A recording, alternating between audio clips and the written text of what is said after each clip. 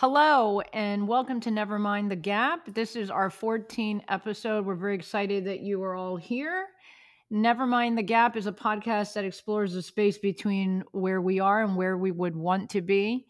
I am your co host, Carmen Kadir, a healthcare and academic medicine executive and leadership consultant and coach. And I'm Lindsay Hanari, an executive coach and talent development consultant. And today's episode is the gender balance gap.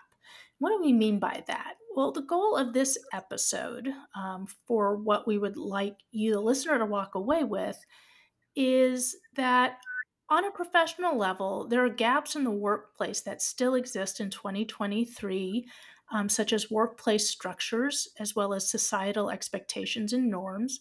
And then on the personal side, both women and men need to really understand the costs and benefits of who handles what. Not only the expectations that women put on themselves to achieve, but how we view childcare and careers, and a wonderful concept that Carmen has introduced called a growth partner. Yeah, so thank you for your for that introduction. I mean, I think there's two sides to this, like you said. There's the professional side that we're definitely going to dive into, and then the personal side as well. You know, how do things operate in your own home space that can help you to become successful and to thrive in the workplace? And I know that you wanted to share a little bit about some work that you found, Lindsay. Sure.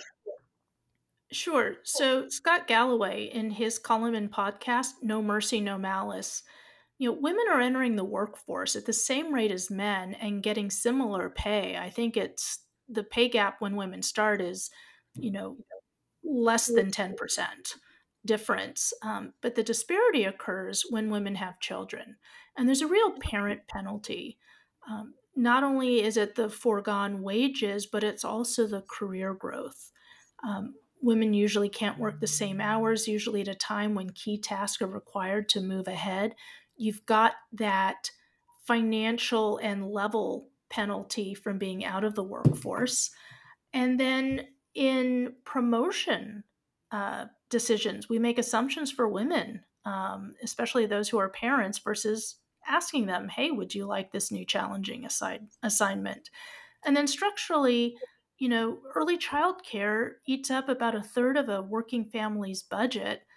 And yes, we have family leave now, finally, in this country, but the US is only one of 6 countries that doesn't offer paid family leave on a national level. And guess who's part of that 6 countries? The Marshall Islands, Micronesia, Nauru, Palau, Papua New Guinea, and Tonga. So structurally, there's some really interesting things going on. Yes, definitely. I like the part where you said we make assumptions for women versus asking them. In this Harvard Business Review publication that came out in June of 2021, it actually highlights, perceptions of barriers for work and women. And so there was this global multi-industry survey of female executives that found broad agreement that women actually face biases and discriminatory practices in key areas of talent management. And they were asked how much are women disadvantaged in organizational processes. And I know you and I work very closely with organizations. And so when it came down to attracting candidates, 31% of them found that they, did find themselves in a disadvantage. For hiring employees, that was at a high percentage of 48%. For development employees, 36% of them. And then for managing compensation and promotion, 71% of women found a great deal of disadvantage in that particular piece of the organizational process, which I think is really, really telling. So the final question was, do companies in your field or industry do enough to engage and retain women employees? And almost two-thirds, really close to 70%, said no, and 19% said yes. And of course, there's that other category of not sure that was indicated at 12%. But, retention, when we talk about retention in the workplace, it's I find that, at least in healthcare, which is a very unique place. Retention can be an issue in general, especially now a little bit in this post COVID era. But the question around, are we doing enough to engage and retain women talent employees? I believe that probably would be at a high percentage of no. Yeah, it goes to also that, going back to when it's compensation and promotion, 70% feel that they're disadvantaged. It it really does tie into that family caregiving responsibilities because it Mhm. brings different pressures. And caregiving isn't just for children, it could also be for aging parents, right? That's right. And research has shown that being a mother can reduce women's earnings while fatherhood increases men's earnings. And Mhm. now I'm going back to the troglodyte times, but back in the 50s, 60s, and 70s, it was, well, the man needs the promotion because he's the primary breadwinner. Mhm. I mean, that's That's just right. crazy. Right. That's correct. And, the family caregiving responsibilities bringing different pressures for working men and women. This was actually research that was found by the Pew Research Center, and they used some of the US Census Bureau data to actually look into this, to see that being a mother can reduce a woman's earning while fatherhood could increase the men's earning.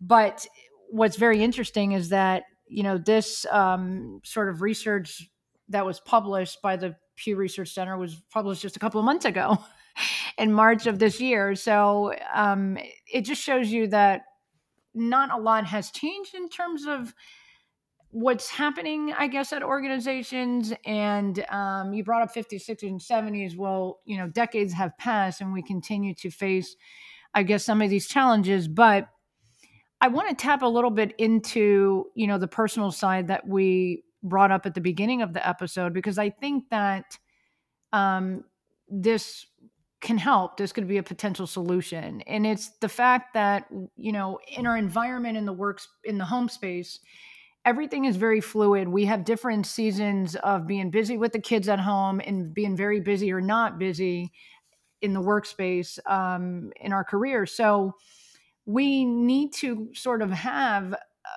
very good communication with our partners and say, hey, I'm entering a quarter in the office where I'm just going to be very busy. I'm probably going to be working, a good 10 to 12 hours a day. And so there's special projects and assignments I've been tasked, and so my time is going to be very limited at home. And so being able to sort of pivot roles and have that partner maybe say, okay, I hear you. And so what we can do is, I will try to take on as much as the responsibility, and do that to offload the volume and the pressure that you're feeling, because clearly you have to perform and be successful in your workspace. And so I label that as a growth partner, because both partners are growing. There's professional growth periods that we all go through.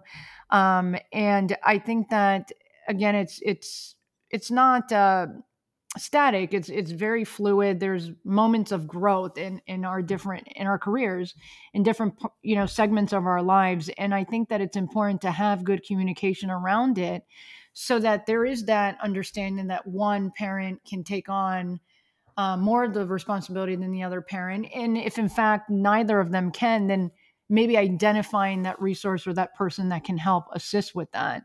But having that growth partnership is extremely important, so that you don't feel that pressure at home and you are able to be focused, present, and thrive in your career, in your role. And I'd like to state that, the growth partner is gender neutral and the frontline parent can be gender neutral. At the same time, culturally, we still feel pressure as women, usually to fill that frontline parent role. So, yes, I may get great support from my partner, maybe after work or in the evenings or what have you. But when a child is sick, or, and someone needs to pick them up from school, or, Mhm. doctor's appointments, that type of management, it does tend to be the woman. Mhm. And I think that tendency, and I'm not saying it's right or wrong, But that tendency tends to spill over into the perception of women in the workforce. Again, once both sexes become parents, it usually leads to an increase for men and it has a financial penalty for women. And that, again, plays back into those structural who are we going to promote? Oh, Hmm. let's make assumptions about, women versus men. I think we're getting a lot better at it, but I recall Kara Swisher. She's a former report journalist for the Wall Street Journal, New York Times. She has a podcast now, and she recalls, in promotion decisions, assumptions being made. Well, she's got two kids, so we're gonna not gonna ask her. And she's like, ask her, don't assume, Hmm. ask. And if Right. you look at studies on working mothers, two-thirds feel a pressure to focus on responsibilities at home. And if you look at employed US adults, if you look between men and women, focus on the responsibilities at home, 35% of men said yes, and women were at 48%. I think that what's nice is it's changing because among employed US parents, not just US adults, the percent who say they feel a great deal of pressure to focus their more of the responsibilities at home, for men, it goes from 35% to 45%. So there's a nice Hmm. big shift there. But also with women, it goes from 48% to 67%. Um, and when you look at supporting their family financially, it actually stays the same for men, whether or not they're parents. And it actually increases slightly for women. So I think there are shifts coming. But it does start, as you said, at the very personal, in the home. What type of Hmm. support do you have? And this ongoing conversation. I don't want to call it a negotiation because that takes the personal out of it. Or maybe it should be a negotiation. I don't know. But an Hmm. ongoing conversation and the ability or comfort of one or the other to bring up, hey, we knew this quarter was going to be very busy for you, and I'm going to step up in this particular area. Hey, it's been 3 quarters now. When is it going to be my turn? Hmm. I mean, I will say, especially on a personal level, that has worked really well for my husband and I. I think that because we both have a very good understanding of what it's like to be in healthcare, we've been able to sort of pivot back and forth, bounce off each other, right? If that's really the best way to put it, is bounce off each other. His hours are way more demanding than my hours, so obviously, I have played more of the dominant role, to your point of the doctor's visits and when is their wellness annual exam and all that stuff that you have to do, more than him. But I do know that for us, what has worked has been being able to communicate that, to say, I'm really going into a very stressful, very busy quarter. And so I probably won't be around as much. I may not be getting home on time. I can see myself probably being home a couple hours past dinner. So I just want to give you that type of awareness so that, we can pivot where we need to in terms of me needing to pick up or him or having someone else assist us with it. So having this communication establishes that growth partnership. That's really where it is. If you have a very transparent communication with your spouse or your partner, and there's clarity around the urgency of what you're trying to, display to them. I'm really going to be busy. I'm not going to be available. I really need you to help me with this. That is what creates a growth partnership. And I think that that's key versus, people in the couples in the home just trying to sort of wing it. And it becomes more stressful when you do that, when you actually have not really communicated the changes that you're experiencing in the workplace and you're just kind of winging it day to day. Right. And so You've spoken about what we can do in our personal lives. And by the way, none of this of what we're talking about is, pro one way or the other. We're just trying to meet people where they are. Um, what is it that can be done maybe at a systemic or structural level? Yeah, that's a very good question. The World Economic Forum that met in March of 2022 actually identified a couple of solutions around this topic. And the first thing they said was understanding the problem, but for both men and women, systemic and structural issues. Because on the flip side, when you think about it, right, you have the male executive at the top of an organization, and they're expected to also work 12 to 15 hours a day. That expectation is unrealistic, but they have unrealistic expectations as well. So, again, there's some issues as well, structurally and systemically, that they deal with. And so understanding the problem for both men and women, I think, is crucial. Investing in policies, do we have, and if you are an executive listening in, do you have policies in place that you're actually investing into the well-being, the overall well-being of both men and women in the workspace? So one thing that comes to mind is reviewing paternity leave policies.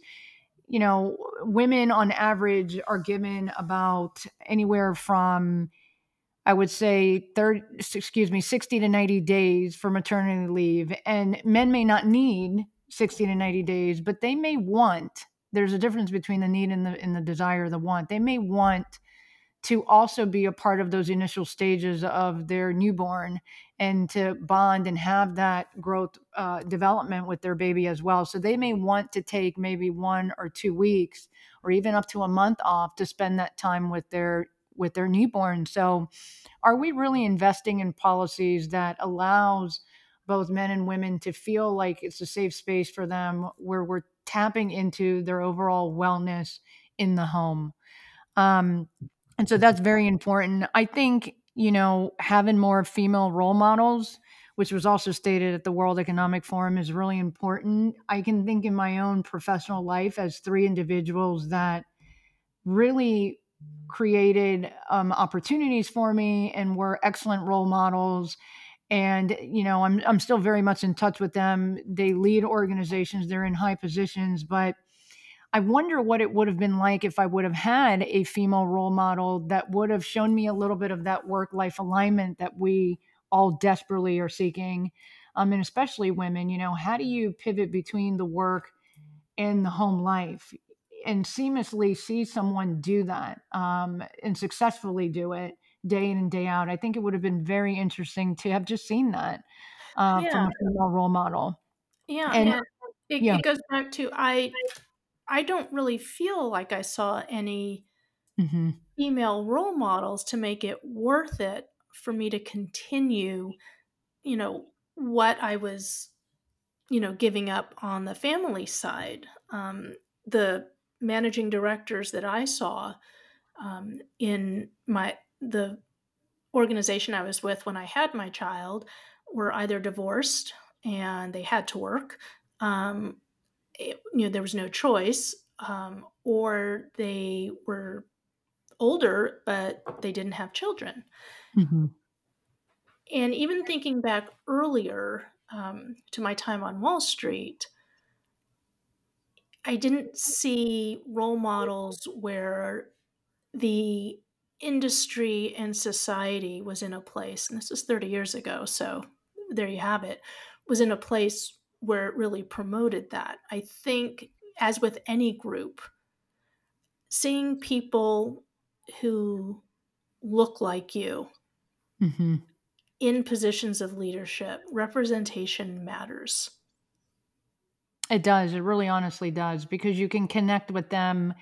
I think that, to what you just shared on a personal level, I think for me on a personal level, I could have potentially even shared with them, uh, you know, different types of maybe challenges I was facing because of the fact that I was a female healthcare leader, and again, you are sort of directing what you need to direct in the workplace. You're executing and performing to your highest capabilities, but at the same time, you have to do that in the home space as well with your children. So I think it would have been nice to connect to someone and say, maybe on a one-to-one in a private meeting, I'm actually struggling this week Yeah.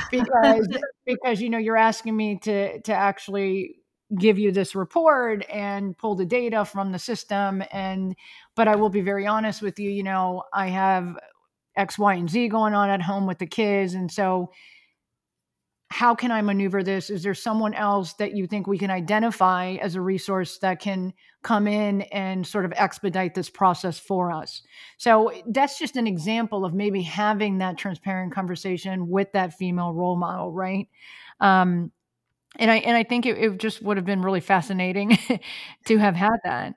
And then there's two other items that the World Economic Forum, listed in March of 2022, which was understanding more about what motivates women. So, what does motivate us? What are some of our own leadership development plan? Our organizations invest in women's leadership development plan. What is our leadership mission, our leadership vision, the goals that go with that, and then some action items to make sure that we are thriving and successful in the workplace.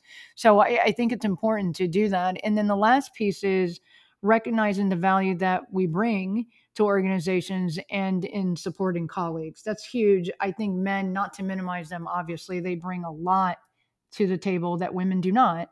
But I also think that women have their own value proposition that we bring to organizations as well that often gets overlooked. And so it just becomes to a point where we can become very disenfranchised and we're not as motivated to follow our own leadership development plan and see that long-term sustainability with that organization.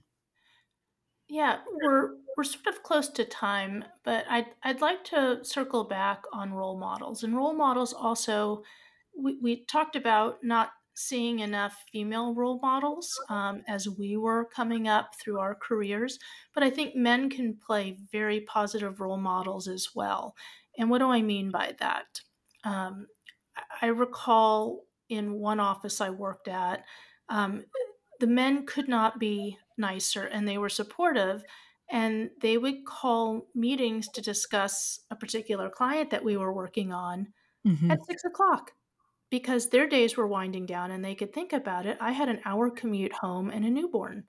And it Hmm. wasn't that they were trying to, it just didn't even cross their minds.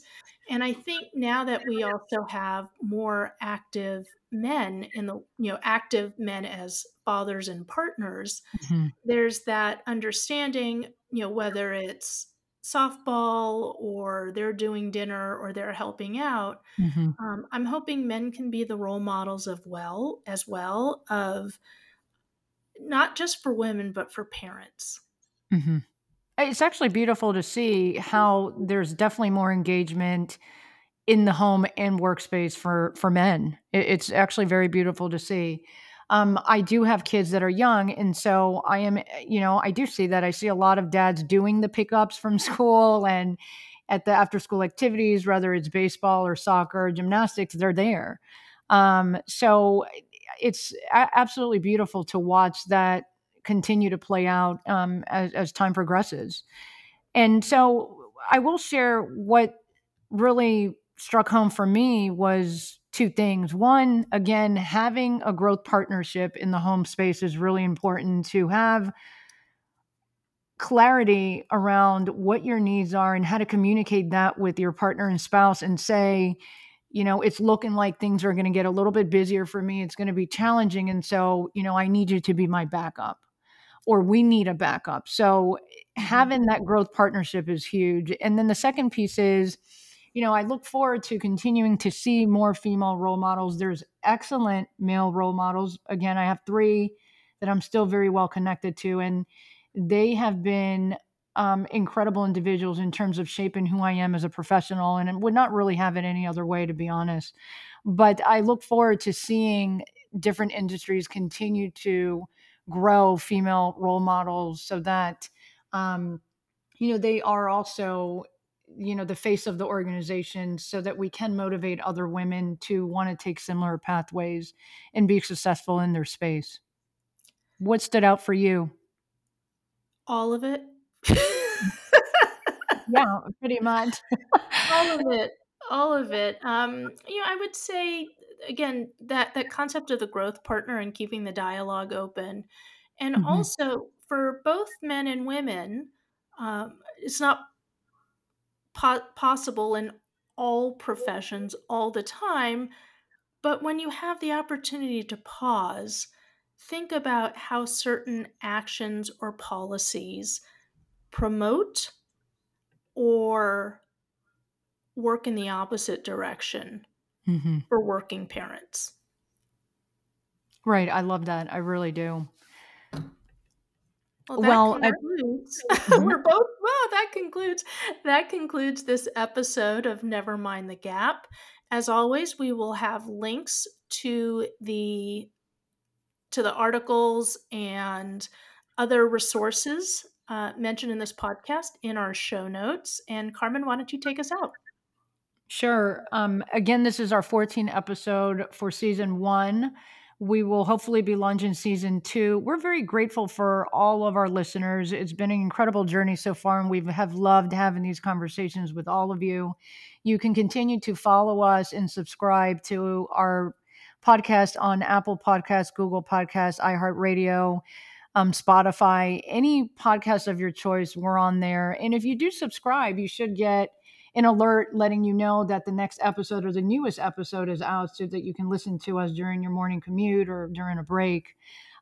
We also plug in our website and email contacts at the bottom of every show note. So if you would like to connect with us and continue the conversations offline about any of the episodes we've had, or even something related to, work opportunity, please let us know as well. We look forward to remaining connected with you all, and we hope you have a wonderful day. Be well.